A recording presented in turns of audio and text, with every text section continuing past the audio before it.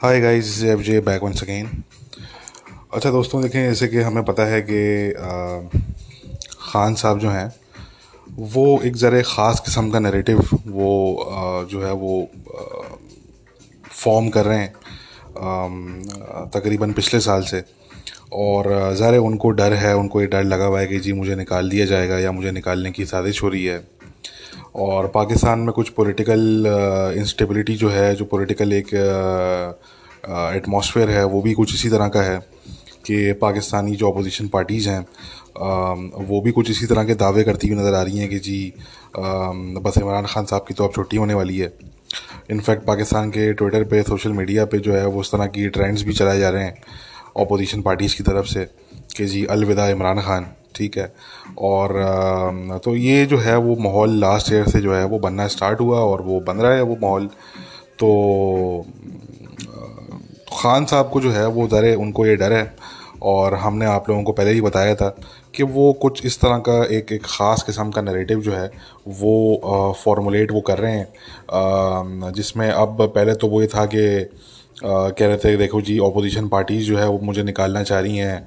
और इस तरह की बात वो कर रहे थे। और उन्होंने, आप लोगों को याद होगा कि इंटरव्यू में, बल्कि स्पीच में, इंटरव्यू तो नहीं था, वो स्पीच थी उनकी पाकिस्तान के नेशनल टेलीविज़न पे, जिसमें उन्होंने जो है वो एक तरीके से इनडायरेक्टली थ्रेट भी किया था पाकिस्तानी इस्टेब्लिशमेंट को और बल्कि पूरे पाकिस्तानी कौम को कि जी मैं अगर हुकूमत से निकल लिया तो मैं आपके लिए ज़्यादा ख़तरनाक साबित होऊंगा। तो इसका मतलब ये है कि वो हुकूमत में रहते हुए भी जो है वो कोई कम ख़तरनाक तो साबित नहीं हो रहे वो। ठीक है जी।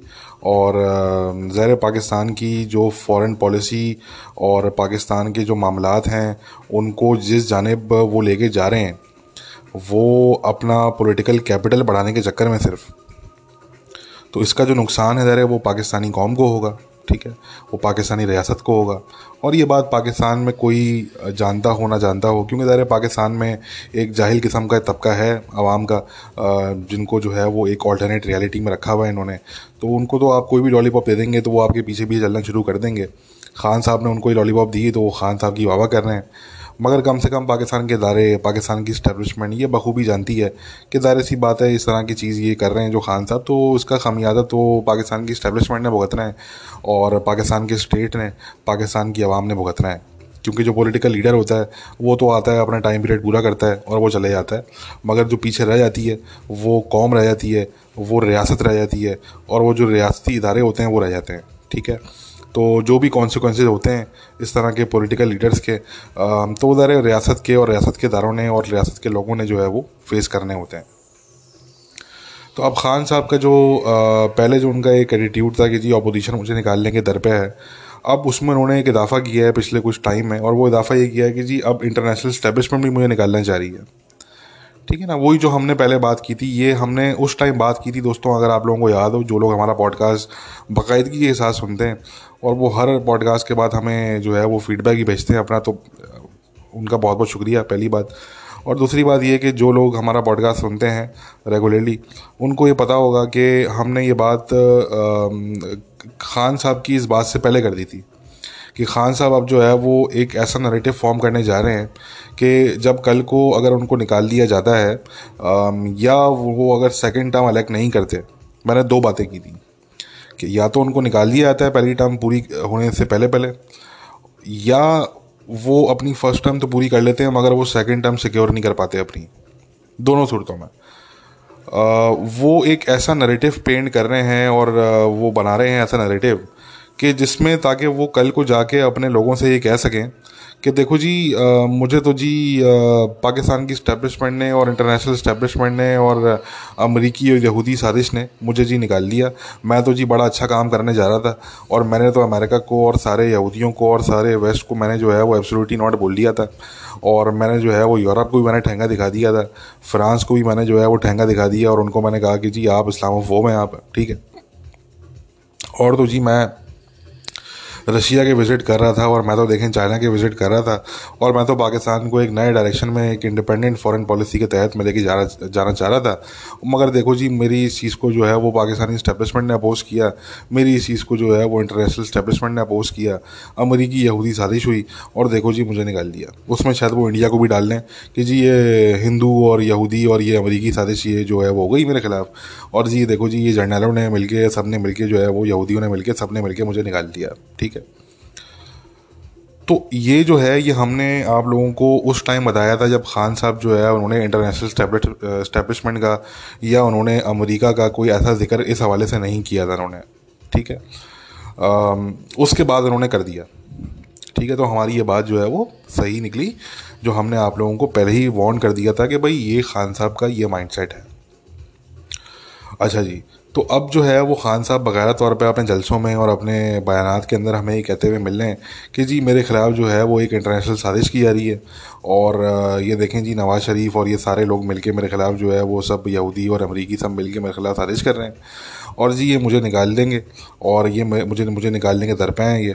ठीक है ना, उन्होंने अभी से जो है वो ये नैरेटिव पेंट करना शुरू कर दिया। तो इससे जाहिर होता है कि पहली बात तो इमरान खान साहब जो हैं वो इंतहाई नर्वस हैं, और उनको इस बात का अंदाज़ा है कि वो कितने अनपॉपुलर हैं, और उनको इस बात का अंदाज़ा है कि वो उन्होंने जो है वो अपनी भोंडी पॉलिसीज़ के थ्रू और बेहुदा स्टेटमेंट्स के थ्रू उन्होंने अपने जो रास्ते हैं वो कितने तंग कर लिए हैं उन्हें। ठीक है, कि अब पाकिस्तान की इस्टेब्लिशमेंट भी हमें ये जो है वो इशारे देती नज़र आ रही है कि जी हम तो न्यूट्रल हैं, हमसे आप सवाल ना करें।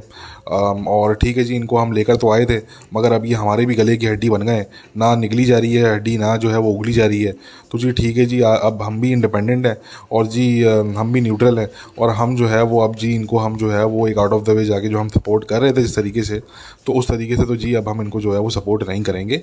ये इशारे जो है वो पाकिस्तानी इस्टेब्लिशमेंट की तरफ से भी आ रहे हैं डायरेक्टली, और ये बात पाकिस्तान के जो सहाफ़ी हैं वो भी कर रहे हैं, ज़ाहिर सी बात है।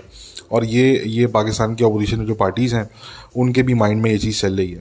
अब ये इसमें कितनी सच्चाई है कितनी सच्चाई नहीं है मैं उस पर नहीं जाऊँगा, मैं कोई वैल्यू जजमेंट यहाँ पे नहीं दूंगा, मगर जो बातें चल रही हैं, जो एक कशमकश चल रही है पाकिस्तान में, जो एक पॉलिटिकल इंस्टेबिलिटी चल रही है, मैं यहाँ पे उसकी बात कर रहा हूँ। तो अब हमें दिख रहा है कि खान साहब एक नया उन्होंने महाज जो है वो जो खोला था वेस्ट के अगेंस्ट और अमेरिका के अगेंस्ट, जब उनको जो है वो कोई मुंह नहीं लगाया गया उनको। ठीक है, और अमेरिका ने जो डीलिंग करनी थी वो उनकी इस्टेब्लिशमेंट ने डायरेक्टली डीलिंग की पाकिस्तानी इस्टेब्लिशमेंट से, और उन्होंने जो है वो मुस्तकिल तौर पे उन्होंने बाईपास किया पाकिस्तानी गवर्नमेंट को खान साहब की। तो खान साहब को ज़ाहिर है ये बात अच्छी नहीं लगी उनको, उनकी तो वैसे भी एक जो उनकी जो ईगो है वो बड़ी जाजेंटिक किस्म की ईगो है उनकी, मैसिव ईगो है उनकी, तो वो उनको पता है बात तो उनको नहीं भाई वो, और उनको ये हुआ कि जी आपने हमें कैसे बाईपास कर दिया। तो उस टाइम से जो उन्होंने एक महाज बनाना शुरू किया और उनका एक नैरेटिव उनका जो हमें देखने को मिला, तो वो आज भी जो है वो ना सिर्फ जारी है बल्कि उसमें जो है वो शिद्दत भी आ गई है। और अब खान साहब जो है वो अमेरिका के साथ साथ ईयू को और यूरोप को भी जो है वो ताने मारते हुए और बुरा भला कहते हुए वो नज़र आ रहे हैं, और वो अपने जलसों में फ़ॉरेन पॉलिसी की बात कर रहे हैं वो। ठीक है जी, दोबारा वो कंटेनर पे चढ़ गए, और उनको ये है कि जी अब दोबारा कंटेनर वाला टाइम आ गया। वैसे तो खैर वो कंटेनर से कभी दिमागी तौर पे उतरे नहीं थे, वो अपने थ्रू आउट टाइम पीरियड वो कंटेनर पे चढ़े हुए थे वो दिमागी तौर पे तो, मगर खैर अब क्योंकि इलेक्शन का टाइम दोबारा आ रहा है तो अब वो दोबारा वही जो है वो एक पॉलिटिकल माहौल बन रहा है पाकिस्तान में। तो वो पाकिस्तान की फ़ॉरेन पॉलिसी की उन्होंने कसम खाई हुई है खान साहब ने कि मैंने पाकिस्तान को जाते जाते मैंने कंप्लीट आइसोलेट कर जो है वो करके जाना है, मैंने पाकिस्तान की फ़ॉरेन पॉलिसी का मैंने बिल्कुल कचूमर निकालना है। ठीक है जी, और वही जो उन्होंने बात की थी मैं उसी तरफ जो है वो दोबारा हमारे जो लिसनर थे उनको मैं लेके जाऊँगा। जो उन्होंने खान साहब ने कहा था कि जी मैं अगर हुकूमत से निकल गया तो मैं ज़्यादा ख़तरनाक साबित हूँगा। तो इसका मतलब हुकूमत में भी रहते हुए आप ख़तरनाक तो हैं, अगर आप निकल गए तो आप ज़्यादा ख़तरनाक हो जाएंगे, मगर ख़तरनाक तो अभी भी हैं आप पाकिस्तान के लिए, पाकिस्तानी कौम के लिए, पाकिस्तान के रियासत के लिए। ठीक है जी, तो खान साहब जो है वो ये कहते हैं कि जी यूरोप जो है वो बुरा है, ईयू बुरा है, और जी वेस्ट जो है वो हमारे साथ खड़ा नहीं हुआ कश्मीर के मामले पे, इंडिया के मामले पे, तो जी हम क्यों खड़े हों आपके साथ यूक्रेन के मामले पे। और वो कहते हैं जी हम किसी जंग का हिस्सा नहीं बनेंगे। अब देखें बात ये आती है यहाँ पे कि भाई पाकिस्तान को पहली बात है किसी ने नहीं कहा कि आप जंग का हिस्सा बने, कोई दुनिया में इस टाइम पे पाकिस्तान को ये नहीं कह रहा कि आप किसी जंग का हिस्सा बने। आर्गूमेंट तो ये है ही नहीं, प्रॉब्लम तो ये है ही नहीं। ठीक है जी, एक जो यानी कि एक जो आर्गुमेंट है या जो एक नैरेटिव है वो है वेस्टर्न गवर्नमेंट्स का। पहले तो मैं आपको नैरेटिव बता देता हूँ। वो ये उनका जो ख्याल है, उनकी जो उनका जो पॉइंट ऑफ व्यू है वेस्टर्न गवर्नमेंट्स का, कंबाइंड मैं अगर कहूँ तो वो ये है कि जी हमने तो पाकिस्तान को नहीं कहा कि पाकिस्तान जो है वो किसी जंग का हिस्सा बने। हमने तो सिर्फ ये कहा कि जी आप जो है वो रसिया को कंडेम कर दें। आप रशिया के जो क्लोज अलाइज हैं, सर्बिया हो गया और इस तरह के जो और उनके हो गए, वो तक या तो उनको कंडेम कर रहे हैं या वो एब्सटेन कर रहे हैं, ठीक है ना। मगर रशिया के साथ उनके अपने अलाइज तक खड़े होने के लिए तैयार नहीं है बहुत से, ठीक है, बहुत से, कोई दो तीन ही हैं जो खड़े हुए हैं उनके साथ। सीरिया हो गया, नॉर्थ कोरिया हो गया, जो बिल्कुल ही टेररिस्ट स्टेट्स हैं, ब्लैक लिस्टेड कंट्रीज़ हैं, दुनिया के धुतकारे हुए मुल्क हैं, बिल्कुल हर्मिट किंगडम्स जो हैं, वो एक दूसरे हर्मिट किंगडम को वो जो है वो सपोर्ट कर रहे हैं। जिसमें सीरिया है, नॉर्थ कोरिया है, इस तरह के एक बेलारूस हो गया, ठीक है। इस तरह के जो कुछ मुल्क हैं जो कि हर्मिट किंगडम समझे जाते हैं, दुनिया से बिल्कुल कट ऑफ ये मुल्क हैं। तो ये तो जी सपोर्ट कर रहे हैं, वरना आप देख लें कि उनके और जो कुछ ढंग के अलाइज हैं रशिया के, या जो उनके ढंग के इस तरह के मुल्क हैं जो जिनके ताल्लुकात अच्छे हैं उनसे, वो तक जो है वो रशिया को सपोर्ट नहीं कर रहा कोई भी इस मामले पे, या कोई यूक्रेन को बुरा भला नहीं कह रहा, या ये वेस्ट को जो है वो कोई इस टाइम पे बुरा भला नहीं कह रहा पब्लिकली या गवर्नमेंट लेवल पे। वो छोड़ दें कि मीडिया लेवल पे क्या बात हो रही है या आम लोग क्या बात कर रहे हैं, मैं उसकी बात नहीं कर रहा, मैं सरकार की बात कर रहा हूँ। तो अब खान साहब का ये है कि जी वेस्टर्न गवर्नमेंट्स ने कहा कि जी आप जो है वो सिर्फ कम से कम रशिया को आप कंडेम कर दें जी। तो आपने तो जी रशिया को आप कंडेम भी नहीं करते, और आप एक इन्वेजन जो है जो हुई है आप उसको भी कंडेम नहीं करते, और बल्कि आप ये कहते हैं कि जी हम तो जी बड़े एक्साइटेड हैं मॉस्को में विजिट करके जी, वी आर वेरी एक्साइटेड जी, ठीक है। तो आपका इस तरह का नैरेटिव है, ठीक है। अच्छा, ये तो पॉइंट ऑफ व्यू हो गया जी वेस्टर्न गवर्नमेंट्स का, ठीक है। मेरा जो अपना पॉइंट ऑफ व्यू है वो मैं पहले भी बता चुका हूँ, मैं दोबारा रिपीट कर देता हूँ। वो ये है कि खान साहब ने उड़ता हुआ तीर लिया है। बात यह है कि इंडिया हो, हमें समझ में आता है कि जी इंडिया के बहुत पुराने ताल्लुकात हैं रशिया के साथ, बड़े करीबी ताल्लुकात हैं, डिफेंस टाइज हैं, ये वो 10 चीज़ें उनकी बहुत पुरानी हैं वो, और बड़ी स्ट्रॉन्ग हैं वो। तो जी समझ में आता है कि भाई अगर इंडिया जो है वो ऐसी पोजीशन ले रहा है एक न्यूट्रलिटी की, हालांकि वो भी रशिया को सपोर्ट नहीं कर रहे, वो इंडिया भी रशिया को सपोर्ट नहीं कर रहा। वो उन्होंने एब्सटेन किया वोटिंग में यूएन की, और वैसे उन्होंने सिंपैथाइज़ किया यूक्रेन वगैरह के साथ। उन्होंने कहा इन्वेजन गलत है, ये नहीं होनी चाहिए थी, ये बातचीत के तहत जो है वो सॉल्व होनी चाहिए। मिस्टर मोदी ने डायरेक्टली मिस्टर पुतिन से कहा कि जी आप इसको कोशिश करें, बंद करें, डायलॉग की तरफ जाएं आप, ठीक है जी। तो वो भी सपोर्ट नहीं कर रहे, वो आप ये नोटिस करें। मगर इसके बावजूद क्योंकि उनके बहुत पुराने टाइज हैं, तो हम अंडरस्टैंड कर सकते हैं, हम समझ सकते हैं कि ठीक है जी इंडिया अगर न्यूट्रल सॉर्ट ऑफ पोजीशन ले रहा है या वो दोनों साइड्स पे खेलने की कोशिश कर रहा है, तो वो क्यों है, ठीक है। या इसराइल की अगर आप बात करें, इसराइल के जो है वो टाइज हैं रशिया के साथ भी, यूक्रेन के साथ भी, और रशिया के साथ उनके जो सीरिया के मामलात हैं, when it comes to Syria, जो सीरिया में इसराइल ऑपरेशन करता है, रशिया उसको अप्रूव करता है तभी वो करते हैं। और ईरानियन जो टारगेट्स हैं उनके ख़िलाफ़ जो उनके स्ट्राइक्स वगैरह होते हैं इसराइल के, तो उसके अंदर भी हम समझ सकते हैं कि भाई इसराइल के जो है उस तरह के मामलात हैं, उनके इंटरेस्ट जो है वो रशिया के साथ हैं। अब पाकिस्तान के केस में बात ये आती है दोस्तों कि ये तो सिंपल सा उड़ता हुआ तीर है, क्योंकि ना ही आप गंदम लेने जा रहे हैं, जो खान साहब ने 2 लॉलीपॉप दिए पाकिस्तानियों को, वो बता चुका हूँ मैं कि ना आप गंदम लेने जा रहे हैं, ठीक है जी, ना आप गैस लेने जा रहे हैं और ना आप गैस ले सकते हैं, ठीक है। ये तो एक ऐसी लॉलीपॉप दिए गए खान साहब की तरफ से, क्योंकि उनको कुछ समझ नहीं आ रहा था कि मैं क्या बताऊं पाकिस्तानियों को। जब बड़ा उन पर क्रिटिसिज्म हुआ तो उन्होंने फिर ये 2 लॉलीपॉप पाकिस्तानियों को दे दिया। मगर मैं आपको बता रहा हूँ कि पाकिस्तान ना गंदम लेने जा रहा है, पाकिस्तान को ज़रूरत ही नहीं है अभी गंदम की, और दूसरा जो है वो ना ही जो है वो आप गैस लेने जा रहे हैं और ना ही ले सकते हैं आप सैंक्शंस की वजह से, ठीक है जी। और रशिया के साथ ना ही आप को हिस्टोरिकल टाइज़ हैं, बल्कि आपको तो रशिया के साथ जो है वो बड़े कोल्ड रिलेशंस रहे हैं। अफगान जिहाद आपने लड़ा है, रशिया हमेशा इंडिया का एलाई रहा है, इंडिया के फेवर में रशिया ने वोट किया है हमेशा। इंडिया की जो कोई इस तरह का रेजोल्यूशन अगर कोई यूनाइटेड नेशन सिक्योरिटी काउंसिल में अगर जो है वो पेश हुआ है पास्ट में, तो अक्सर उसको वीटो करने वाला भी रशिया ही रहा है, ठीक है, इंडिया के फेवर में, यानी कि।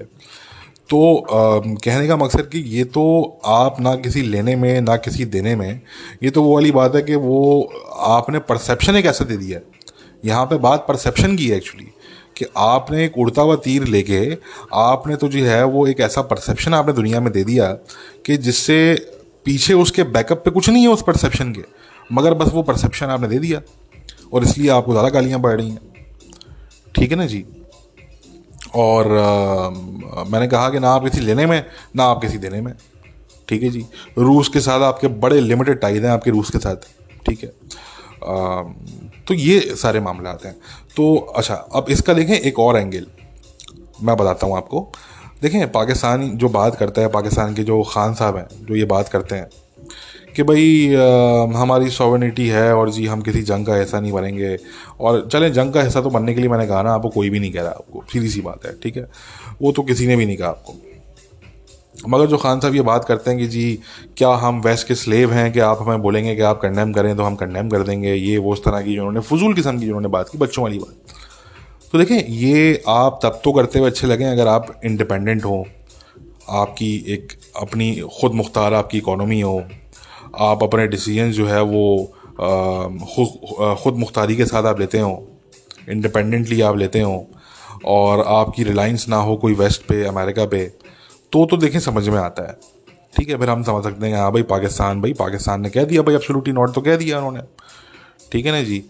मगर बात यह आती है कि जहां आप वेस्ट के मकरूज हों, जहां हर इमदाद के लिए हाथ फैला के, अपनी झोली फैला के आप घूमें वेस्ट, और वेस्ट से ही आपको इमदाद मिलती हो। सऊदीज़ भी जो आपको इमदाद देते हैं वो वेस्ट के नॉट पे ही देते हैं एक्चुअली वो। ठीक है जी। यानी कि वेस्ट के साथ आपके डिफेंस टाइज, आपके सारे जो जनरल्स हैं सारे ये वेस्टर्न मिलिट्री एकेडमीज़ में स्टडी करते हैं ये। ठीक है जी। आपके जो ट्रेडर्स हैं, बिजनेसमैन हैं, तो जी वो उनको इन्वेस्टमेंट करना अच्छा लगता है वेस्ट के अंदर, ना कि रशिया में या चाइना में। आपकी जो इलीट है, आपके जो पॉलिटिशियन हैं, उनको अपने बच्चों को पढ़वाना होता है वो वेस्ट भेजते हैं, ना कि चाइना या रशिया। ठीक है जी। तो आपको जो है वो हर चीज़ में वीज़ा आपको चाहिए होता है, तो आपको अमेरिका का या वेस्टर्न नेशंस का आपको चाहिए होता है, ना कि रशिया का या चाइना का।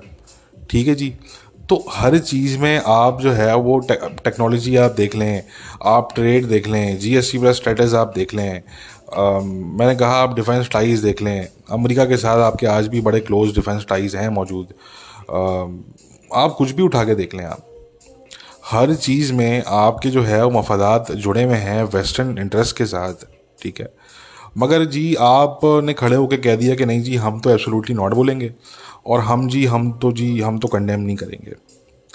तो ये बात आती है। तो पाकिस्तानी जो कह रहे हैं कि जी देखें जी इसराइल भी तो है, देखें जी इंडिया भी तो है, देखें जी फ़लाँ मुल्क भी तो है, तो जी फ़लाँ मुल्क भी तो है। तो भाई आप ना इसराइल हैं, ना आप इंडिया हैं, ना आप जो है वो यूएई हैं, और ना आप जो है वो सऊदी अरेबिया हैं, ना आप कोई और, आप पाकिस्तान हैं। Your name is Pakistan, you are not India, you are not Israel. ठीक है। तो आप जो भीख मंगों की तरह जो आप जो है वो दुनिया का जो चक्कर आप काटते हैं हर साल, कभी कभी साल में 2 या 3 दफ़ा भी, अभी दोबारा सुनने में आ रहा है कि पाकिस्तानी दोबारा गवर्नमेंट जो है वो आईएमएफ का चक्कर लगाएगी और इनको आईएमएफ का दोबारा प्लान चाहिए। और इस दफ़ा हो सकता है कि इनको आईएमएफ का प्लान जो है वो मज़ीद सख्ती के साथ और मज़ीद सख्त तरीन शराइत के साथ इनको मिले, ऐसा हमें लगता है। तो जब ऐसे आपके हालात हों, आपका स्टेट बैंक जो है वो आईएमएफ के कंट्रोल में हो, ठीक है, तो ऐसे हालात में फिर आपको अपनी औकात समझ लेनी चाहिए, अपनी औकात में रहना चाहिए। ठीक है। तो फिर आप इतनी बड़ी बड़ी भड़के मारते हुए शायद आप अपने लोगों को तो अच्छे लगते हो, जो आपके वोटर्स हैं वो तो आपकी बड़ी वाह करेंगे कि जी वाह वाह वाह सुभान अल्लाह जी, खान साहब ने क्या क्या क्या बेहतरीन बात कर दी खान साहब ने। मगर इन बातों की जो है वो सिर्फ वैल्यू आपके इन सपोर्टर्स के लिए तो होगी, मगर पाकिस्तान के लिए जो इसका इम्पैक्ट होगा वो नेगेटिव होगा। ठीक है। आपकी पॉलिसीज़, आपकी स्टेटमेंट्स, आपकी बातें, इनका जो इम्पैक्ट है पाकिस्तान पे एज अ रियासत वो नेगेटिव है। मैंने कहा ना कि आपके लोग आपकी वाह करें या आपका डोमेस्टिक जो है वो पॉलिटिकल कैपिटल आपका इंक्रीज़ हो जाए, तो वो तो एक अलग कहानी है, वो तो हो जाए। मगर आपकी जो असल जो इम्पैक्ट है वो नेगेटिव इम्पैक्ट पड़ेगा, वो पड़ेगा रियासत पे, वो पड़ेगा मुल्क के लोगों पे, मुल्क के इदारों पे, मुल्क पूरे नेशन स्टेट पे बेसिकली। ठीक है। और मैंने कहा कि ये बात पाकिस्तान की इस्टेब्लिशमेंट बखूबी तौर पे समझती है मेरे ख्याल से। ठीक है। तो दोस्तों बात ये आती है कि ये तो अब खान साहब का नैरेटिव चल रहा है और अब ये देखते हैं कि नैरेटिव ये कहाँ तक जाता है, क्योंकि हमें ऐसा लगता है कि खान साहब ने कसम खा ली है कि जी मैं पाकिस्तान के लिए बड़ा ख़तरनाक साबित हूँगा, और अगर तो जी है मैंने अगर अपना टर्म पूरा नहीं किया या मुझे अगर सेकेंड टर्म नहीं मिला तो जी बस फिर देखना है कि जी पाकिस्तान को उससे पहले मैं जो है वो पूरी जो थोड़ी बहुत अगर कसर कोई रह भी गई है तो मैं वो भी पूरी करके जाऊँ मैं। ठीक है ना जी। तो उनका तो ये मिजाज है, सही है। और मैंने कहा कि उनके जो कुछ सपोर्टर्स हैं इस तरह के मेंढक जो उनके जो आसपास हैं जमा, वो उसमें उनकी वाह करते हैं। उनको कोई कंसर्न नहीं है कि क्या पाकिस्तान के मफाद में है, क्या पाकिस्तान के मफाद में नहीं है। उनको ज़रा उनको जो है वो जहाँ आप लॉलीपॉप दे दें, जहाँ आप उनका डायरेक्शन मोड़ दें तो वो वहाँ पे चल देते हैं वो। ठीक है जी। अच्छा, अब इसमें देखें बात ये भी आती है कि बहुत से लोग इसमें जो है वो मोरालिटी की बात करते हैं। बहुत से लोग कहते हैं देखें जी ये वेस्टर्न हिपोक्रेसी है। देखिए हिपोक्रेसी तो इंटरनेशनल पॉलिटिक्स का हिस्सा है। ठीक है, चाहे आपको अच्छा लगे चाहे आपको बुरा लगे, हिपोक्रेसी जियो पॉलिटिक्स का हिस्सा है। ठीक है जी, हर मुल्क जो है वो किसी ना किसी लेवल पे कहीं ना कहीं हिपोक्रेटिक जो है वो उसकी उसकी जो है वो पॉलिसीज़ हमें देखने को मिलती हैं। मगर यहाँ पे समझने की बात यह है कि वेस्टर्न नेशंस, आप कहते हैं कि जी हमारे साथ कश्मीर के मसले पे खड़े नहीं हुए आप। बात ये आती है कि इंडिया पाकिस्तान के जब भी कशीदा मामलात हुए तो हमेशा अमेरिका ने जो है वो बीच में पड़ के इनकी सुराह सफाई करवाई। ठीक है जी, और इनको पाकिस्तान को जो है वो प्रॉब्लम में से काफ़ी हद तक निकालने में अमेरिकन का हाथ रहा। ठीक है जी, आप कारगिल को देख लें आप और मामला देख लें आप। एक तो ये बात है। दूसरा ये है कि जो कश्मीर का जो मुद्दा है वो है between two countries, only between two countries. ठीक है, और वो है मेनली इंडिया और पाकिस्तान, इन दोनों के बीच का ये एक मसला है। ठीक है जी, और कैसा तो पाकिस्तान है कि जी हम जो है वो जी इंडिपेंडेंट हम देखना चाहते हैं कश्मीर को, और जी यूएन रेजोल्यूशन वहाँ पे किया जाए तो जी ये किया जाए तो जी वो किया जाए। मगर when it comes down to it, when it boils down to it, तो द फैक्ट इज़ कि Pakistan is not willing to give up its own Kashmir जो कि आज़ाद कश्मीर है, और ना ही इंडिया जो है वो विलिंग है अपना जम्मू कश्मीर गिव अप करने में। ठीक है जी, तो इस चीज़ को तो आप ज़रा साइड पे कर दीजिए। और पाकिस्तान का ये वाली चीज़ कि जी हम इंडिपेंडेंट कश्मीर देखना चाहते हैं, तो ये भी ऐसे ही एक खोखला किस्म का दावा है, क्योंकि सड़कों में नारे लगाते हैं कि जी कश्मीर बनेगा पाकिस्तान, और ये गवर्नमेंट लेवल पे कहते हैं कि जी हम तो चाहते हैं कि जी कश्मीर अपना खुद जो है वो डिसाइड करे फ्यूचर। ठीक है जी, तो एक तरफ आप कहते हैं कि जी कश्मीर बनेगा पाकिस्तान, और दूसरी तरफ आप कहते हैं कि जी कश्मीर जो है वो इंडिपेंडेंट होना चाहिए, या जी वो खुद अपना फ्यूचर जो है वो इंडिपेंडेंटली डिसाइड करें। तो इन बातों में तो जो है वो बहुत बड़ा तजाद है। ठीक है, हकीकत असल में यह है कि ना पाकिस्तान गिव अप करना चाहता है अपनी टेरिटरी, और ना वो करेगा, और ना ही ज़ाहिर सी बात है इंडिया गिव अप करना चाहता है अपनी टेरिटरी, और ना ही इंडिया करेगा। ठीक है, तो कहने का मकसद कि जो कश्मीर इशू है वो तो बिटवीन टू कंट्रीज़ है, टू नेशन स्टेट्स। ठीक है, मगर आप अगर इसको कंपेयर कर रहे हैं यूक्रेन के मामले से, जो यूक्रेन और रशिया का मामला है, तो उसमें तो ये मामला है कि यूक्रेन एक नेशन स्टेट है, एक इंडिपेंडेंट नेशन स्टेट है, रशिया एक नेशन स्टेट है, एक इंडिपेंडेंट नेशन स्टेट है। इस मामले में रूस ने एक नेशन स्टेट पे जो इसका नाम यूक्रेन है, उस नेशन स्टेट पे उन्होंने जो है वो चढ़ाई की, इन्वेजन की, और वहाँ पे वो जी जंग कर रहे हैं वो। ठीक है जी, तो यूक्रेन की ये कहानी है, और ये यूक्रेन का जो मामला है इसकी जो सिग्निफिकेंस है, जो उसका इम्पैक्ट पड़ा है इस टाइम पे दुनिया पे, तो it has become a global issue. It is not a western issue और a Russian issue any more. ठीक है जी, it is now becoming a global issue. जो इसका जो इम्पैक्ट है, जो उसकी सिग्निफिकेंस है, वो ग्लोबल लेवल पे है। कश्मीर का जो इशू है उसकी सिग्निफिकेंस ग्लोबल लेवल पे नहीं है, उसकी सिग्निफिकेंस एक बहुत ही लिमिटेड रीजनल लेवल पे है बेसिकली। ठीक है, और मैंने कहा कि ये मामला टेरिटोरियल क्लेम का है कि दो मुल्क उस टेरिटरी को क्लेम करते हैं, और उसमें से कुछ टेरिटरी एक मुल्क के पास है और कुछ टेरिटरी दूसरे मुल्क के पास है। ठीक है जी, ये एक एंटायरली डिफरेंट इशू है, ये दोनों मुल्कों का इशू है, इसमें टेरिटोरियल क्लेम्स हैं। जबकि अगर आप यूक्रेन की बात करें तो Ukraine is a sovereign country, और उस पर रशिया ने जो है वो इन्वेड किया, वहाँ पे वो जो है वो जो है वो लोगों को वो मार रहे हैं, वहाँ पे वो जंग कर रहे हैं। और तो ये तो एक क्लियर कट जो है वो इन्वेजन का मामला है, और इसमें आप देखेंगे पूरी दुनिया जो है वो एक तरफ खड़ी हुई है। आप देख लेंगे रशिया के साथ कितने लोग खड़े हुए हैं, कितने मुल्क खड़े हुए हैं, और फिर आप देख लेंगे दूसरी साइड पे वेस्टर्न साइड पे कितने मुल्क खड़े हुए हैं। तो the majority of the world is standing with the west. ठीक है जी, now having said all of that, आपने ये डिसाइड किया कि हमने खड़े होना है किसके साथ? उस कैंप में, जिस कैंप में जी रशिया है, जिस कैंप में सीरिया है, ईरान है, नॉर्थ कोरिया है, ठीक है जी। और हमने जो है वो इस कैंप का हमने हिस्सा बनना है, हमने ब्लॉक खेलना है, ब्लॉक हमने चेंज करना है। अब हो सकता है कि आपको लगता हो, आपको पर्सनली ये फील होता हो कि जी पाकिस्तान बड़ा अच्छा लगेगा सीरिया के साथ, ईरान के साथ, नॉर्थ कोरिया के साथ, वेनेजुएला, क्यूबा के साथ खड़ा हुआ।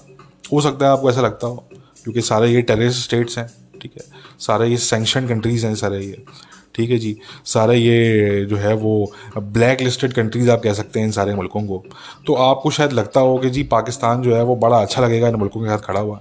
हम समझ सकते हैं कि आपको क्यों लगता है, मगर यह है कि हमारा ये कहना है कि ये एक बहुत बड़ी हिमाकत है, ठीक है जी। और ये पाकिस्तान को, मैंने कहा कि वो पाकिस्तान की फॉरेन पॉलिसी के साथ, पाकिस्तान की जो एक्सटर्नल पॉलिसी है उसके साथ, ये एक बहुत बड़ा खिलवाड़ है जो ख़ान साहब और ख़ान साहब के जो हामी लोग हैं वो कर रहे हैं इस टाइम पे। और मैंने कहा कि इसका जो इम्पैक्ट है वो पाकिस्तान को फेस करना पड़ेगा। अब ये जो इतनी बड़ी बड़ी भड़के मार रहे हैं, अब देखें मैं आप लोगों को बताता हूँ गाइस, मुझे नहीं पता कि ऐसा इससे पहले कभी हुआ नहीं हुआ, मेरी कम से कम ज़िंदगी में मैंने ऐसा नहीं देखा पहले, ठीक है। मैंने अपनी पूरी लाइफ टाइम में मैंने ये चीज़ नहीं देखी।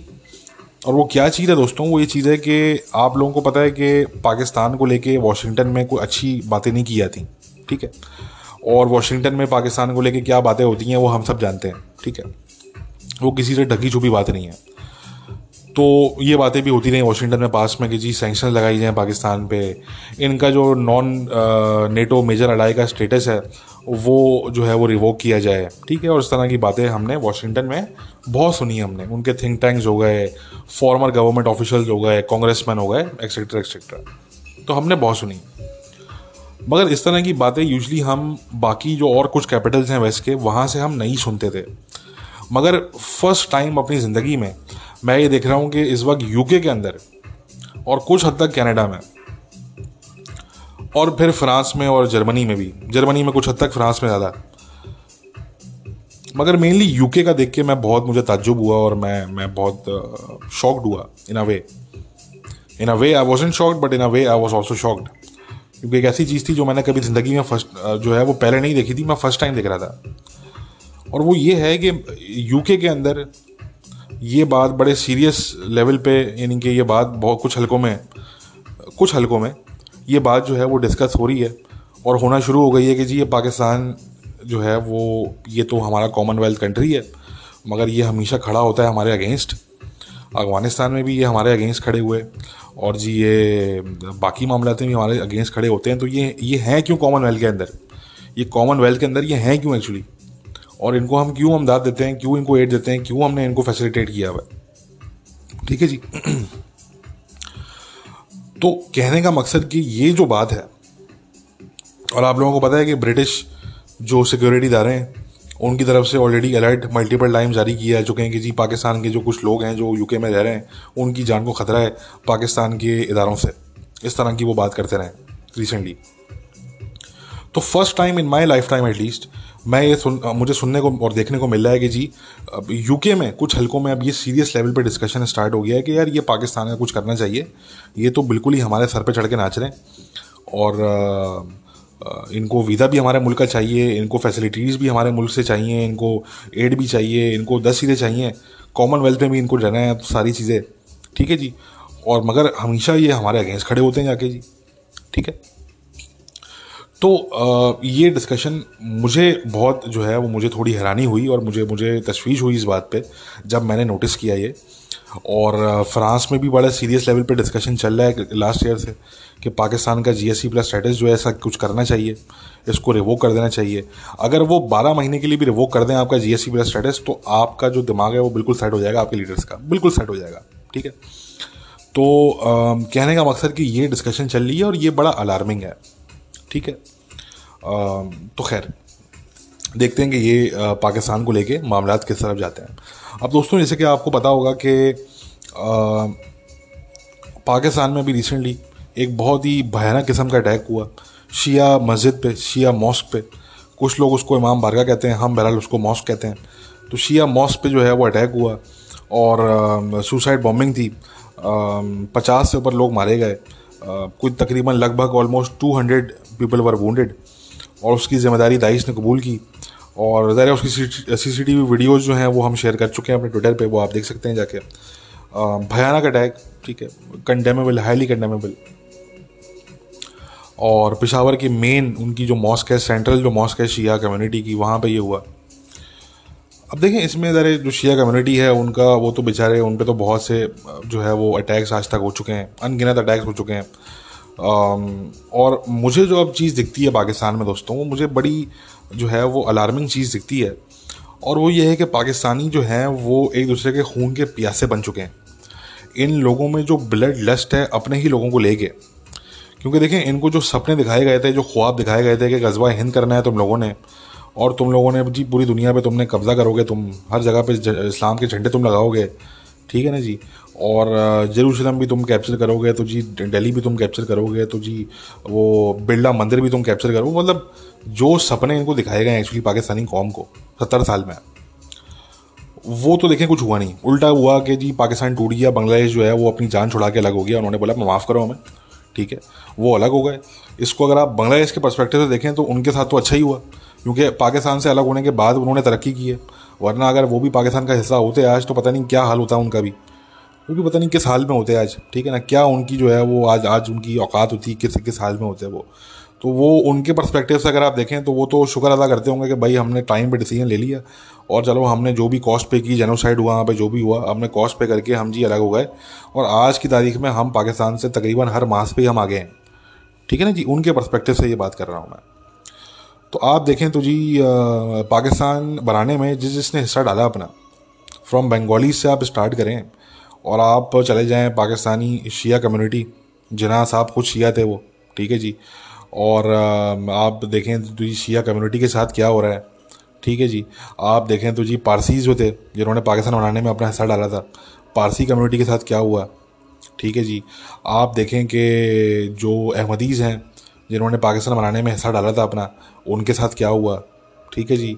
आप देखें कि जी जो उर्दू स्पीकर हैं, जो महाजर जिन्हें कहा जाता है पाकिस्तान में, जो इमिग्रेंट्स हैं जिनके आबाव अजदाद इंडिया से हिजरत करके माइग्रेट करके पाकिस्तान गए, और पाकिस्तान बनाने में अगेन वंस अगेन उन्होंने जो है वो बहुत बड़ा अपना हिस्सा डाला, तो आप देख लेंगे उनके साथ क्या हुआ, ठीक है। आज वो कहाँ स्टैंड करते हैं पाकिस्तान में, ठीक है। आप बलोच आप देख लें कि बलोच जो कुछ लीडर थे जो कि पाकिस्तान के हामी थे, और उन्होंने जो है वो अपना हिस्सा डाला पाकिस्तान बनने में, तो आज आप देख लें बलोचों का क्या हाल है, ठीक है जी। सिंधी जो आवाम है, सिंधी कुछ एलीट जो फ्यूडल जो लॉर्ड्स हैं, वो तो अमीर हो गए, वो तो उनका तो राज है, ठीक है ना जी, वो तो राज करते हैं। मगर आप अगर एक आम सिंधी एक आम सिंधी की अगर आप बात करें, एक गरीब सिंधी की आप बात करें, तो आप देख लेंगे सिंध के जो लीडर थे उस टाइम पे, उन्होंने अपना हिस्सा डाला था पाकिस्तान बनाने में, ठीक है जी, और फिर उनके साथ क्या हुआ, और फिर आज उनकी कौम के साथ क्या हो रहा है, ठीक है। तो देखें ये तो हिस्ट्री गवाह है और ये प्रेजेंट गवाह है कि पाकिस्तान बनाने में जिसने अपना हिस्सा डाला है, उसको फिर जो है वो बड़ा मज़ेदार उसको सबक जो है वो उसके बाद मिला है, और उसकी जो है वो अकल ठिकाने आ गई कि जी वो उसने फिर रिग्रेट ही किया है कि यार हमारे आबा अजदाद ने क्यों किया ये, ठीक है ना जी। ये तो हिस्ट्री जो है वो गवाह है, और ये प्रेजेंट भी गवाह है। तो ये जो शिया कम्युनिटी है जिनके लोग बेचारे मारे जा रहे हैं आज, तो इन लोगों ने भी ज़ाहिर सी बात है पाकिस्तान बनने में भी अपना पूरा हिस्सा डाला, ठीक है जी। और फिर बल्कि आखिर वक्त तक तो इन्होंने अपना हिस्सा डाला, इन्होंने अहमदीज़ को नॉन मुस्लिम डिक्लेयर करने में भी इन्होंने हिस्सा डाला अपना, बाय द वे, ठीक है जी। तो मगर अनफॉर्चुनेटली ज़ाहिर है अब आज जो है वो उनके साथ हो रही है, ट्रेजिडी हो रही है उनके साथ, और हर साल ही इस तरह के वाक़यात होते हैं पाकिस्तान में शिया कम्युनिटी के अगेंस्ट। ज़ाहिर है उसको हम कंडेम करते हैं, मगर हिस्टोरिकल पर्सपेक्टिव माइंड में रखना बड़ा ज़रूरी है। हिस्टोरिकल पर्सपेक्टिव जो है वो माइंड में रखना बड़ा ज़रूरी है, क्योंकि पाकिस्तान आज एक ऐसा मुल्क है जो कि हाईजैक हो चुका है। जिन लोगों ने पाकिस्तान बनाया था वो तो आज पाकिस्तान में जो है वो ब्लैक लिस्टेड हैं, ट्रेटर कहलाते हैं, गद्दार वतन कहलाते हैं, उनको शक की नज़र से देखा जाता है, ठीक है जी। और तो उनकी तो ये जो है वो औकात है पाकिस्तान में, ठीक है, या उनको मज़हब के नाम पे मारा जाता है, या उनको फ़िरका वारियत के नाम पे मारा जाता है।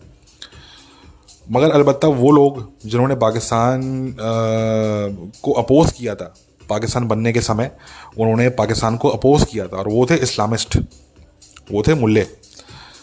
तो आज उनका राज है मगर पाकिस्तान पे। तो Pakistan is a hijack country, Pakistan is a country that has been hijacked long ago, it was hijacked long ago, ये कोई अभी अभी की बात नहीं है ये।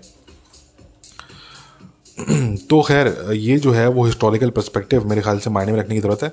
तो खैर मैं बात कर रहा था यहाँ पे ब्लड लस्ट की, कि पाकिस्तानियों में जो हमें एक ब्लड लस्ट दिखती है अपने लोगों के ख़िलाफ़, क्योंकि मैंने कहा ना कि वो जो सपने इनको दिखाए थे कि आपने दुनिया पे कब्ज़ा करेंगे, आप दुनिया पे राज करेंगे आप, ठीक है ना जी। तो राज वाज तो को खाक करना था, 4 सूबे संभलते नहीं हैं, 4 सूबों पे राज करने अपने बड़ी बात है। तो वो तो खैर कुछ हुआ नहीं, वो तो टाई टाई फिश हो गई वहाँ पे, ठीक है जी। वो तो कश्मीर भी जो है वो इंडिया ने मामला रफू चक्कर कर दिया कश्मीर का सारा, ठीक है जी। बलोचिस्तान संभल के नहीं दे रहा, बलोच लोग जो है वो हाथ से निकल चुके हैं इनके, ठीक है। अभी बलोच बेचारे स्टूडेंट्स में देख रहा था, उन्होंने प्रोटेस्ट निकाला हुआ था, वो बेचारे बैठ के प्रोटेस्ट कर रहे थे, उसमें भी उनको हरास कर रहे हैं, उसमें भी उनको जलील कर रहे हैं, और फिर बाद में कहते हैं देखो जी बलोच तो मिलिटेंसी कर रहे हैं, ठीक है जी। तो जो बलूच स्टूडेंट हैं बेचारे, वो जो प्रोटेस्ट कर रहे हैं एक जगह पे बैठ के, ना वो कोई रैली निकाल रहे हैं, ना वो कोई तोड़ फोड़ कर रहे हैं, वो एक जगह बैठे हुए हैं, वहाँ पे वो अपना एहतजाज रिकॉर्ड करा रहे हैं। वहाँ पे भी आपने उनको जाके पोक करना है, आपने उनको जलील करना है, आपने उनको ह्यूमिलिएट करना है वहाँ पे जाके, ठीक है जी। तो बलूचिस्तान संभलता नहीं है, बलोच कौम कब की हाथ से निकल चुकी है, टेरिटरी बलूचिस्तान की इनके पास है, मगर बलोच कौम तो इनके पास नहीं है, बलोच कौम तो निकल चुकी है इनके हाथ से, बहुत पहले निकल चुकी है। तो अब ये जो मामलात हैं पाकिस्तान के, कि आप जो है वो आपसे अपने ही जो है वो अपने ही मामलात आपसे नहीं समझ ले, और जो आपने लोगों को अपने ख्वाब दिखाए थे वो ख्वाब जो है वो सारे चिकना चूर हो गए। वो कश्मीर तक आप जो है वो नहीं दे सके आप इंडिया से, आपने और तो क्या, आपने ग़ज़वा हिंद करेंगे, आप क्या करेंगे वो तो दूर की बात है, आपसे तो एक टीटीपी नहीं समझ ली, उनसे आप पीस डील करने की बात कर रहे हैं, कश्मीर आप ले नहीं सके, ठीक है जी। तो कहने का मकसद कि अब घूम फिर के वो जो ब्लड लस्ट क्रिएट की गई थी पाकिस्तानियों के दिल में, वो एक दुश्मनी, जो एक नफ़रतें वो जो बोई गई थी, अब देखें वो नफ़रतें कहीं तो निकालेंगे पाकिस्तानी। अब आपने वो नफ़रतें बोई थी हिंदुओं के लिए, यहूदियों के लिए, ठीक है जी। चलें जी, अपने जो हिंदू हैं पाकिस्तानी उनका तो उन्होंने बेड़ा गर्क कर दिया, वो तो कन्वर्ट कर करके उनकी बच्चियों के रेप कर करके, कन्वर्ट कर करके, शादियां कर करके, ठीक है ना, छोटी छोटी बच्चियों से, 14-14 साल की बच्चियों से शादियां कर करके, तो इन्होंने अपनी हिंदू कम्युनिटी तो आज जो है वो बिल्कुल मेरे ख्याल से नेक्स्ट 50 ईयर्स में पाकिस्तान में कोई हिंदू नज़र ही नहीं आएगा आपको, ठीक है ना। अगले 50 साल के अंदर कोई हिंदू आपको नज़र नहीं आएगा पाकिस्तान में, ठीक है। तो वो तो जी चलें, अब वो कब तक मारेंगे हिंदुओं को, ठीक है।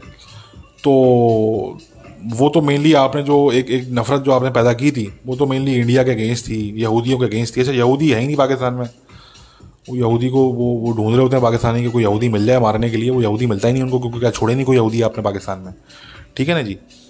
तो अब वो जो ब्लड लस्ट है, वो जो इतनी नफ़रत आपने बोई है इन लोगों के दिलों में, इन लोगों के दिमागों में, वो कहीं तो निकलेगी। तो वो फिर आप देखते हैं कि वो निकलती है अपने ही लोगों के अगेंस्ट, कि इन लोगों में इतनी ब्लड लस्ट आ चुकी है और इतने ये इंडिफरेंट होते हैं अब ये पाकिस्तानी कौम, कि इनकी कौम के शिया कम्युनिटी पर अटैक हो तो ये पलक नहीं झपकते ये लोग, इनको कोई फ़र्क नहीं पड़ता, इंडिफरेंस का ये आलम है। और इनकी जो है वो सिक्योरिटी फोर्सेस पे इनके जो है वो अटैक्स हों, इनके फ़ौज पे अटैक्स हों, इनके पुलिस वालों पे जो है वो अटैक्स हों, इनको आपको फ़र्क नहीं पड़ता, ठीक है जी। कुछ लोग तो बल्कि जस्टिफाई कर रहे होते हैं, जब कुछ शिया कम्युनिटी के ख़िलाफ़ कोई अटैक होता है या कोई क्रिश्चियन या हिंदू कम्युनिटी के ख़िलाफ़ कोई अटैक होता है, तो कुछ लोग तो हम देखते हैं जस्टिफाई कर रहे होते हैं वगैरह बैठ के पाकिस्तान में, ठीक है ना। मगर बाकी बहुत से इनको फ़र्क नहीं पड़ता, बहुत कम तादाद ऐसी है जो कि उसको कंडेम करती है, उस पर बात करती है। आज की तारीख में मुझे आप बता दें कि कितने ऐसे पाकिस्तानी मुसलमान हैं, how many Pakistani Muslims are there, जो पाकिस्तानी हिंदू या पाकिस्तानी क्रिश्चियन या पाकिस्तानी अहमदीज़, जो भी बहरहाल माइनॉरिटीज़ हैं, उनके लिए बात करते हो मेन स्ट्रीम के अंदर, मेन स्ट्रीम मीडिया पे वो आपको मिले बात करते हुए। कितने ऐसे पाकिस्तानी मुसलमान हैं मुझे आप बताएं? कोई नहीं करता, ठीक है, कोई नहीं करता। तो कहने का मकसद दोस्तों बात ये आती है कि जब ये आपने एक ब्लड लस्ट पैदा की अपने लोगों में, तो अब वो हमें दिखती है कि ये अपने ही लोगों की टांग खींचते हैं, इनका ये वतीरा बन चुका है कि अपने लोगों की टांग खींचनी है आपने अपने ही लोगों को गालियाँ देनी है आपने, ठीक है। अपने लोगों को आपने जो है वो अपने लोगों के जान के दुश्मन आप बनेंगे, अपने ही लोगों की आप जान लेंगे, ठीक है। अब ये अटैक हुआ शिया कम्युनिटी के उस पर, मुझे खुशी हुई देख के कि जनरल फैज़ साहब हैं वो भी पहुँचे वहाँ पे अपना करने के लिए। खान साहब जो कि पुतिन अगर स्टेटमेंट देते इस्लामोफोबिया पे तो मिनटों में खान साहब की ट्वीट आती है, ठीक है ना। तो उनको घंटे लग गए इस पर ट्वीट करने में, मगर उन्होंने आखिरकार ट्वीट कर दिया। तो अफसोस मगर मुझे इस बात का हुआ कि बहुत से जो पाकिस्तानी हैं उनमें मैं आज की तारीख में मैं इंडिफरेंस देखता हूँ। मुझे इंडिफरेंस नज़र आता है जब दूसरे फेलो पाकिस्तानी की बात आती है। और मैं यहाँ पे सिर्फ शिया कम्युनिटी की बात नहीं कर रहा, आप शिया कम्युनिटी की बात करें, आप बलोच लोगों की बात करें, ठीक है। कितने पाकिस्तानी हैं जो उस टाइम पे बात करते हैं बलोचिस्तान के इशूज़ पे, जो खुद बलोच ना हो। भाई बलोच लोग तो बात करते हैं, वो तो ज़रा उनका प्रोविंस है, वो करेंगे, उनके अपने मसले हैं। मगर कितने ऐसे नॉन बलोच पाकिस्तानी हैं जो बात करते हैं बलोचिस्तान के मसलों पे, उनको फ़िक्र है बलोच लोगों की, या उनको फ़िक्र है कि यार ये हमारे पाकिस्तानी बलोच हैं यार, इनके साथ क्या जुल्म हो रहा है, इनके क्या प्रॉब्लम्स है यार, इनकी बात सुने बैठ के हम। कितने ऐसे पाकिस्तानी हैं नॉन बलोच, मुझे आप बताएं, ठीक है। तो कहने का मकसद कि मुझे आज की तारीख में जो इनडिफरेंस और जो एक ब्लड लस्ट मुझे दिखती है पाकिस्तानियों में, which is targeted against other Pakistanis actually, तो मुझे हर समय ये डर लगता है कि यार ये इम्प्लोजन की तरफ जा रहे हैं। ये जो पूरी सोसाइटी है और ये जो पूरा मुल्क है पाकिस्तान का, ये इम्प्लोजन की तरफ जा रहे हैं, ठीक है। एक होता है इम्प्लोजन जो कि अंदर से फटते हैं आप, एक होता है एक्सप्लोजन जो कि बाहर से होता है, कोई एक्सटर्नल फैक्टर्स होते हैं, ठीक है ना। तो ये एक्सप्लोड नहीं बल्कि ये इम्प्लोड वाली कहानी है ये, कि ये अंदर से फटने वाली ये जो लावा जो पक रहा है पाकिस्तान में नफ़रतों का, और ये एक इस तरह की कैफियत जो है इन लोगों में, तो ये जो है वो ये इम्प्लोजन की तरफ जाएगी। ये मुझे डर इस बात का है ये। तो खैर बेहतरी की उम्मीद कर सकते हैं, मगर ये जो है वो ये मुझे जो है मैं बातों का देखता हूँ तो मुझे बहुत ही I find it very alarming कि ये किस तरीके से अपने ही लोगों की जान के, अपने ही लोगों के ये जो है वो शलवार के दुश्मन हैं ये लोग। और इनका काम बस ये है कि जी टांगें खींचनी है दूसरे की, और एक दूसरे पे इन्होंने जो है वो तोहमतें लगानी है, और मतलब एक दूसरे के ही दुश्मन है एक्चुअली, ठीक है ना। क्योंकि इंडिया के खिलाफ कुछ उखाड़ नहीं पाए, इसराइल को फूंक नहीं मार सकते, ये अमेरिका से कुछ ये कर नहीं सकते, ठीक है जी। वेस्ट के ये मोहताज हैं भीख के, ठीक है जी।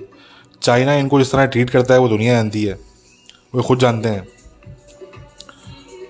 तो कहने का मकसद कि अब अरब्स आप देख लें, अरब्स किस तरह ट्रीट करते हैं इनको, तो हर तरफ से धुतकारे हुए लोग हैं। तो अब ये जो ब्लड लस्ट है वो कहीं तो निकलनी है, वो नफरतें कहीं तो निकलनी है, तो फिर वो आपस में निकलनी है एक्चुअली वो, ठीक है ना। एनीवे खैर, अब दोस्तों देखें, बात ये आती है कि हमने ऐसे कहा कि ये सुसाइड बॉम्बिंग हुई थी शिया मस्जिद में, मॉस्क में, और ये बड़ा अफसोसनाक वाक़या था, हम कंडेम करते हैं ऑब्वियसली।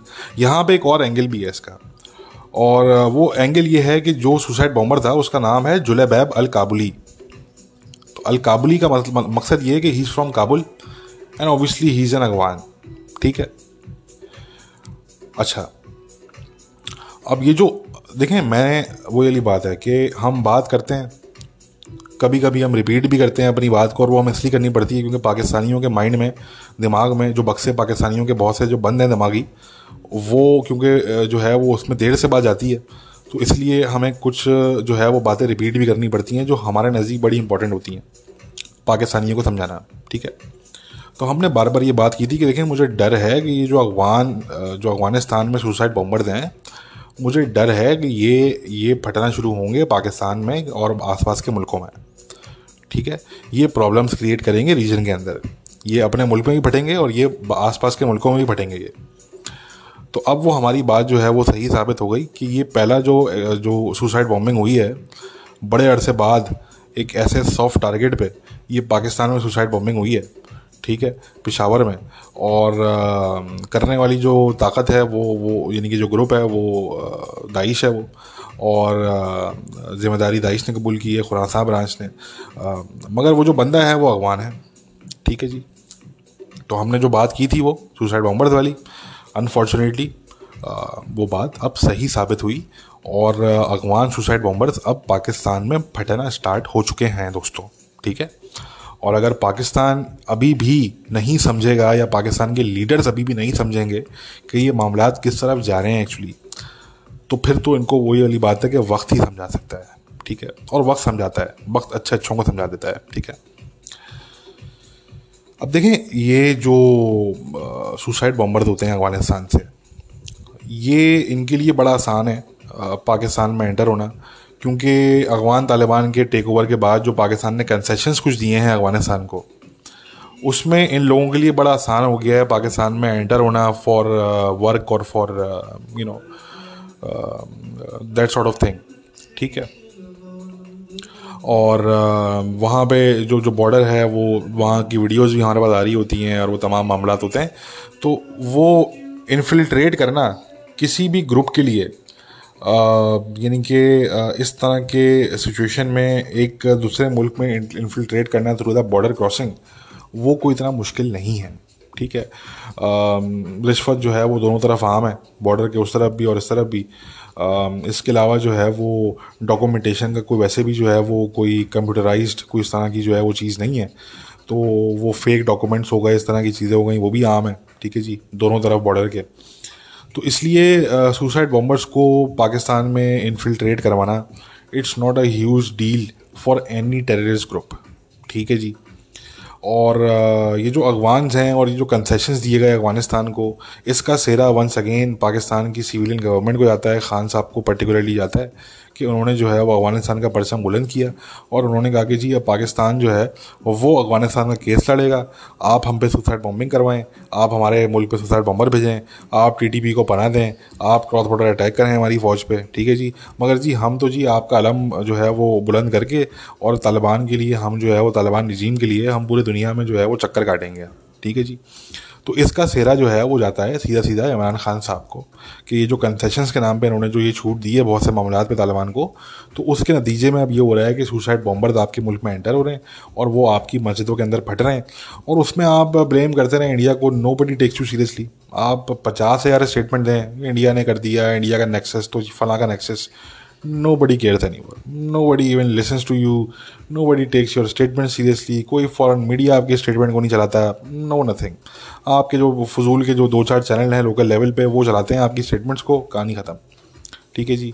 ना आपके नैरेटिव पे कोई बिलीव करता है, ना आपके नैरेटिव को कोई जो है वो एक्सेप्ट करता है, आपके बहुत से अपने पाकिस्तानी इसको रिजेक्ट करते हैं, तो फॉरनर्स तो छोड़ ही दें मेरा, ठीक है। तो वो तो अब आप कह दें कि जी ऑस्ट्रेलिया का क्रिकेट मैच जो है वो डीरेल करने के लिए ये हो गया, ठीक है ना जी।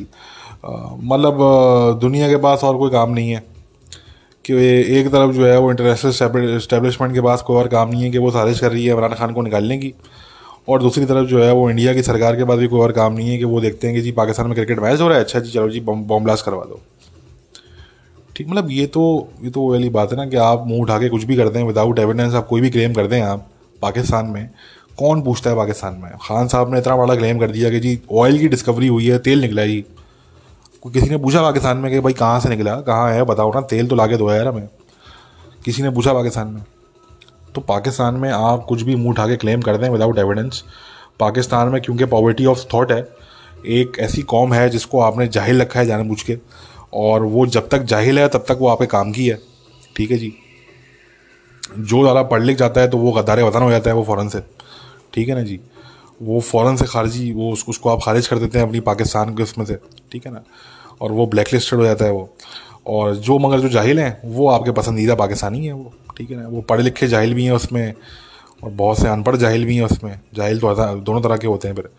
तो मगर आपने एक कौम को, आपने उनकी एक बहुत बड़ी तादाद को आपने जाहिल रखा हुआ है जानबूझ के, और एक बबल आपने क्रिएट किया हुआ है, ऑल्टरनेट रियलिटी का जो बबल है आपने क्रिएट किया हुआ है, और इसलिए जो है वो फिर इन लोगों को इस तरह के सरप्राइज़ जो है वो इनको मिलते हैं और इनको लगता है कि यार ये सरप्राइज़ है, हालांकि बाकी दुनिया के लिए सरप्राइज़ नहीं होता मगर इनके लिए बड़ा सरप्राइज़ होता है। अब फॉर एग्जांपल छोटी सी मैं आपको मिसाल दूं कि सराजुद्दीन हक्कानी साहब की जो वीडियो आई जिसमें वो चलते हुए जा रहे हैं और पाकिस्तानी एम्बेसडर जो है मंसूर खान साहब वो बराबर में खड़े हुए हैं, उनको एक्सपेक्ट कर रहे थे कि सराजुद्दीन हक्कानी हमसे मिलेंगे आके, उन्होंने हक्कानी ने देखा भी नहीं उनकी तरफ, वो सीधे निकल गए वो, ठीक है। और फिर वो एम्बेसडर साहब खुद ही बैठ गए वो, ठीक है, उन्होंने सोचा कि इज़्ज़त इसी में चुपचाप बैठ जाओ। तो इस तरह की चीज़ें पाकिस्तानियों को सरप्राइज़ कर जाती हैं। हालांकि ये हमारे लिए सरप्राइजिंग क्यों नहीं है, क्योंकि ये बात हमने लास्ट ईयर कर दी थी कि पाकिस्तान जितना तालिबान को जो है वो कॉल करेगा अपने छोटे छोटे मसलों पे, ठीक है, छोटे छोटे मसलों पे, कोई आपका मसला हो गया, ठीक है, आपने खट करके कॉल लगा दी, या आपका एम्बेसडर जो है वो खट करके पहुंच गया उनके पास, ठीक है, उनकी मिन्नत समाजत आप कर रहे हैं कि जी ये हमारा काम करवाते हैं, ये करते हैं, वो करते हैं, आप हमारे मुसलमान भाई हैं, हम भी मुसलमान हैं, आप भी मुसलमान हैं, ठीक है ना। ये नाटक जो पाकिस्तानी करते हैं हमेशा। तो क्या होता है, मैंने ये बात आप लोगों को याद होगा, ये बात मैंने पहले कर दी थी कि ये आप देखिएगा कि हक्कानी एक टाइम पे उसका भी रवैया चेंज होगा। जो बाकी तालिबान के लोग हैं बहुत से, जो एक तरीके से हामी समझे जाते हैं पाकिस्तान के, हालांकि वो कोई हामी सच है नहीं। वो जब उनका मकसद था तो वो पाकिस्तान के साथ खड़े हुए थे, आज उनका मकसद नहीं होगा तो वो नहीं खड़े होंगे आपके साथ, ठीक है। बट जो समझे जाते हैं कि जी वो क्लोज हैं पाकिस्तान से, या कुछ हद तक पाकिस्तान की बात वो सुन लेते हैं या मान लेते हैं, तो उन लोगों के भी रवैये भी चेंज होंगे। तो आप लोगों ने देखा कि पहले तालिबान का जो स्टांस था टीटीपी को लेके, पहले वो चेंज हुआ। पहले लास्ट ईयर तक वो ये कह रहे थे कि जी टीटीपी से हम एक्शन तो नहीं लेंगे उनके खिलाफ, मगर जी टीटीपी से आपके हम जो है वो मुज़ाकरात हम करवा देंगे, डील करवा देंगे, इस तरह की बात वो कर रहे थे। आज की तारीख में वो ये कहते हैं कि जी टीटीपी कौन, टीटीपी कैसी टीटीपी, यहाँ पे कोई टीटीपी एग्जिस्ट ही नहीं करती, भाग जाओ अपना काम करो जाके। आज उनका स्टांस ये है तालिबान का। आज वो ये कहते हैं, मुल्ला यकूब ये कहता है कि यहाँ पे कोई टीटीपी शीटीपी नहीं है, ये पाकिस्तान का इंटरनल मैटर है, पाकिस्तान जाने, पाकिस्तान का काम जाने, यहाँ पे कोई टीटीपी नहीं है, ठीक है जी। तो एक उनका ये स्टांस चेंज हुआ। दूसरा आप देख लेंगे सिराजुद्दीन हक्कानी का जो रवैया है, आपने देख लिया वीडियो में, ठीक है।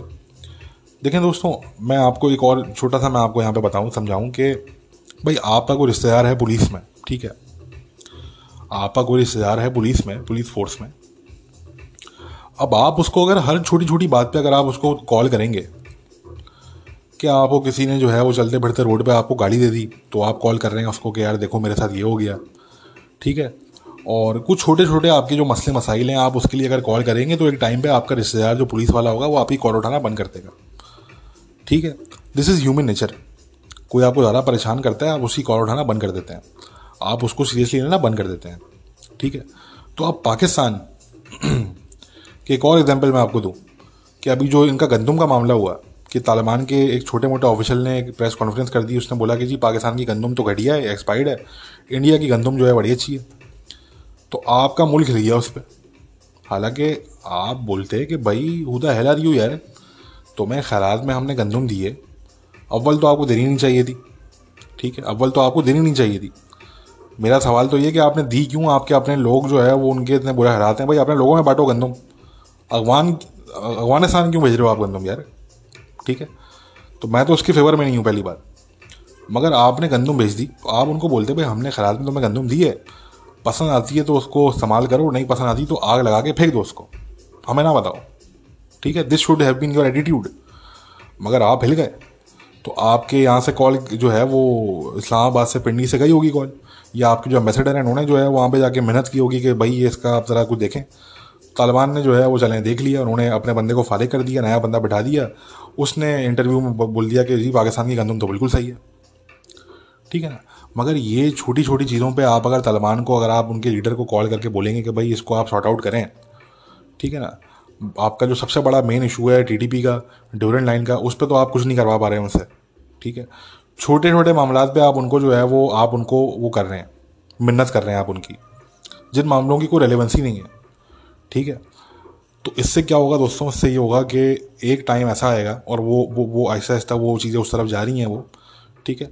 जो ये एग्जांपल्स मैंने आपको दी, सिराजुद्दीन हक्कानी वाली जो वीडियो है, ठीक है, तालिबान का जो स्टांस चेंज हुआ है टीटीपी पे, ठीक है, वो तो इस तरह की जो मैंने मिसालें आपको दी, तो आप आगे भी देखेंगे कि ये आहिस्ता आहिस्ता तालिबान का मज़ीद रवैया चेंज होगा, और वो पाकिस्तान की अपनी हरकतों की वजह से चेंज होगा, ठीक है। और वो रवैया जो है वो उनका फिर एक टाइम पे ऐसा हो जाएगा कि शायद वो उनकी कॉल उठाना ही बंद कर दें वो, ठीक है। क्योंकि अब उनके डायरेक्ट ताल्लुकात अमेरिकन के साथ हैं, बहुत से उनके मामला डायरेक्टली जो हैं वो आप देख लें, वो उस टाइम पे पूरा सर्च ऑपरेशन कर रहे हैं, एनजीओ के लोगों को किडनैप कर रहे हैं, उनको डिटेन कर रहे हैं, औरतों को डिटेन कर रहे हैं। कोई स्टेटमेंट दिख रही है आपको वेस्टर्न कंट्रीज़ की तरफ से इस टाइम पे? कोई आपको बड़ा एहतजाज दिख रहा है इस टाइम पे? नहीं दिख रहा ना आपको। तो इसको समझिए बात को कि वो अब एलाइज हैं अमेरिका के बेसिकली, ये समझिए आप इसको, ठीक है जी।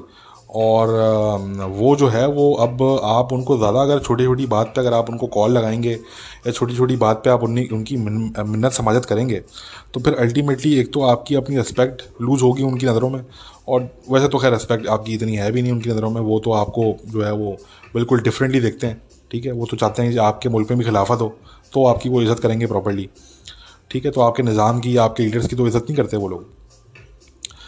मगर ये है कि अगर ज़्यादा पाकिस्तान इस तरह की चीज़ करेगा तो मुझे लगता है कि ये तालिबान का रवैया मज़ीद चेंज होगा, और आने वाले वक्तों में शायद ही इनकी कॉल भी उठाना बंद करते हैं पाकिस्तानियों की, ठीक है। तो बहरहाल ये जो है वो मामलात हैं इनके, और ऑब्वियसली अनफॉर्चुनेट मामलात हैं, ठीक है। गंदम वाली बात पे आपको ज़रूरत ही नहीं थी कि आप जो है वो उस तरह की चीज़ करते। भाई कोई छोटा मोटा उनका ऑफिशियल को इस तरह का क्लेम कर रहा है, बोलो यार ठीक है, इंडिया की वीट तो अच्छी लग रही है, इंडिया की वीट खाओ भाई, क्या हमें क्या फ़र्क पड़ता है भाई, तुम इंडिया की वीट खाओ, तुम युगांडा की वीट खाओ, हमें क्या है, भाड़ में जाओ तुम, ठीक है ना। तो मगर आपका मीडिया पूरा हिल गया, आपकी गवर्नमेंट हिल गई, वो कह रहे हैं जी ये क्या हो गया, अरे भाई एक स्टेटमेंट दी है, ठीक है जी, क्या हो गया, मसला नहीं है, इग्नोर करो, आप आगे बढ़ो, ठीक है ना।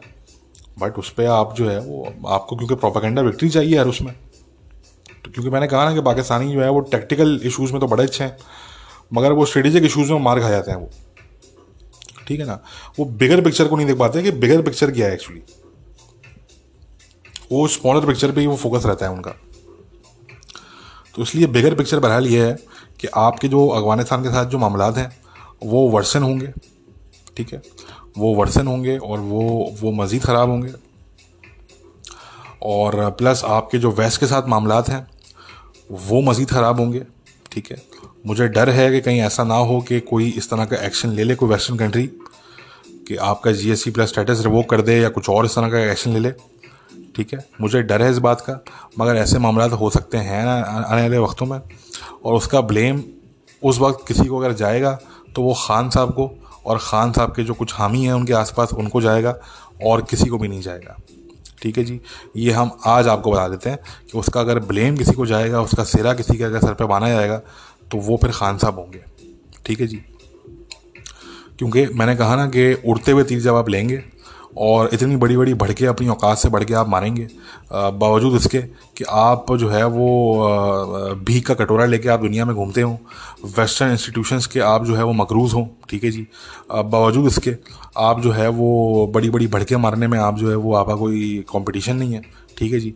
तो फिर उसके कॉन्सिक्वेंसेस भी होंगे, ठीक है जी, और कॉन्सिक्वेंसेस बस आप फेस करने के लिए फिर रेडी रहें फिर, ठीक है ना जी। फिर उस वक्त आपने जो है वो एक दूसरे को आपने यही बोलना है कि भाई घबराना नहीं है आपने। खान साहब भी पाकिस्तानियों को यही बोलेंगे कि भाई घबराना नहीं है पाकिस्तानियों आपने, और फिर पाकिस्तानियों ने एक दूसरे को भी यही बताना है कि भाई घबराना नहीं है आपने, ठीक है ना जी।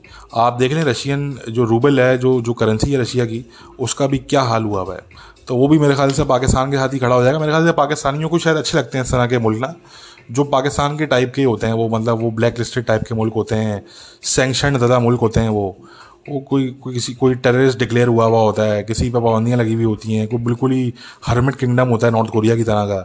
पाकिस्तानियों को शायद इस तरह के मुल्क ज़्यादा अच्छे लगते हैं उनको, कम से कम अपने अपने दिमाग में, अपने ख्याली पिलाओं में। वैसे तो उनको वीज़े चाहिए होते हैं बेल्जियम के, जर्मनी के और फ्रांस के और अमेरिका के, वीज़े तो उनको इन मुल्कों के चाहिए होते हैं, मगर जो एक फैंटेसी वर्ल्ड है इनकी, जो बबल है इनके दिमागी जो एक जो इनका फतूर है, उसमें इनको जो है ना वो बड़ा अच्छा लगता है कि यार एंटी अमेरिका, और जी देखें जी फ़लाँ मुल्क कितना एंटी अमेरिका है, ये तो कितना अच्छा है, ठीक है ना।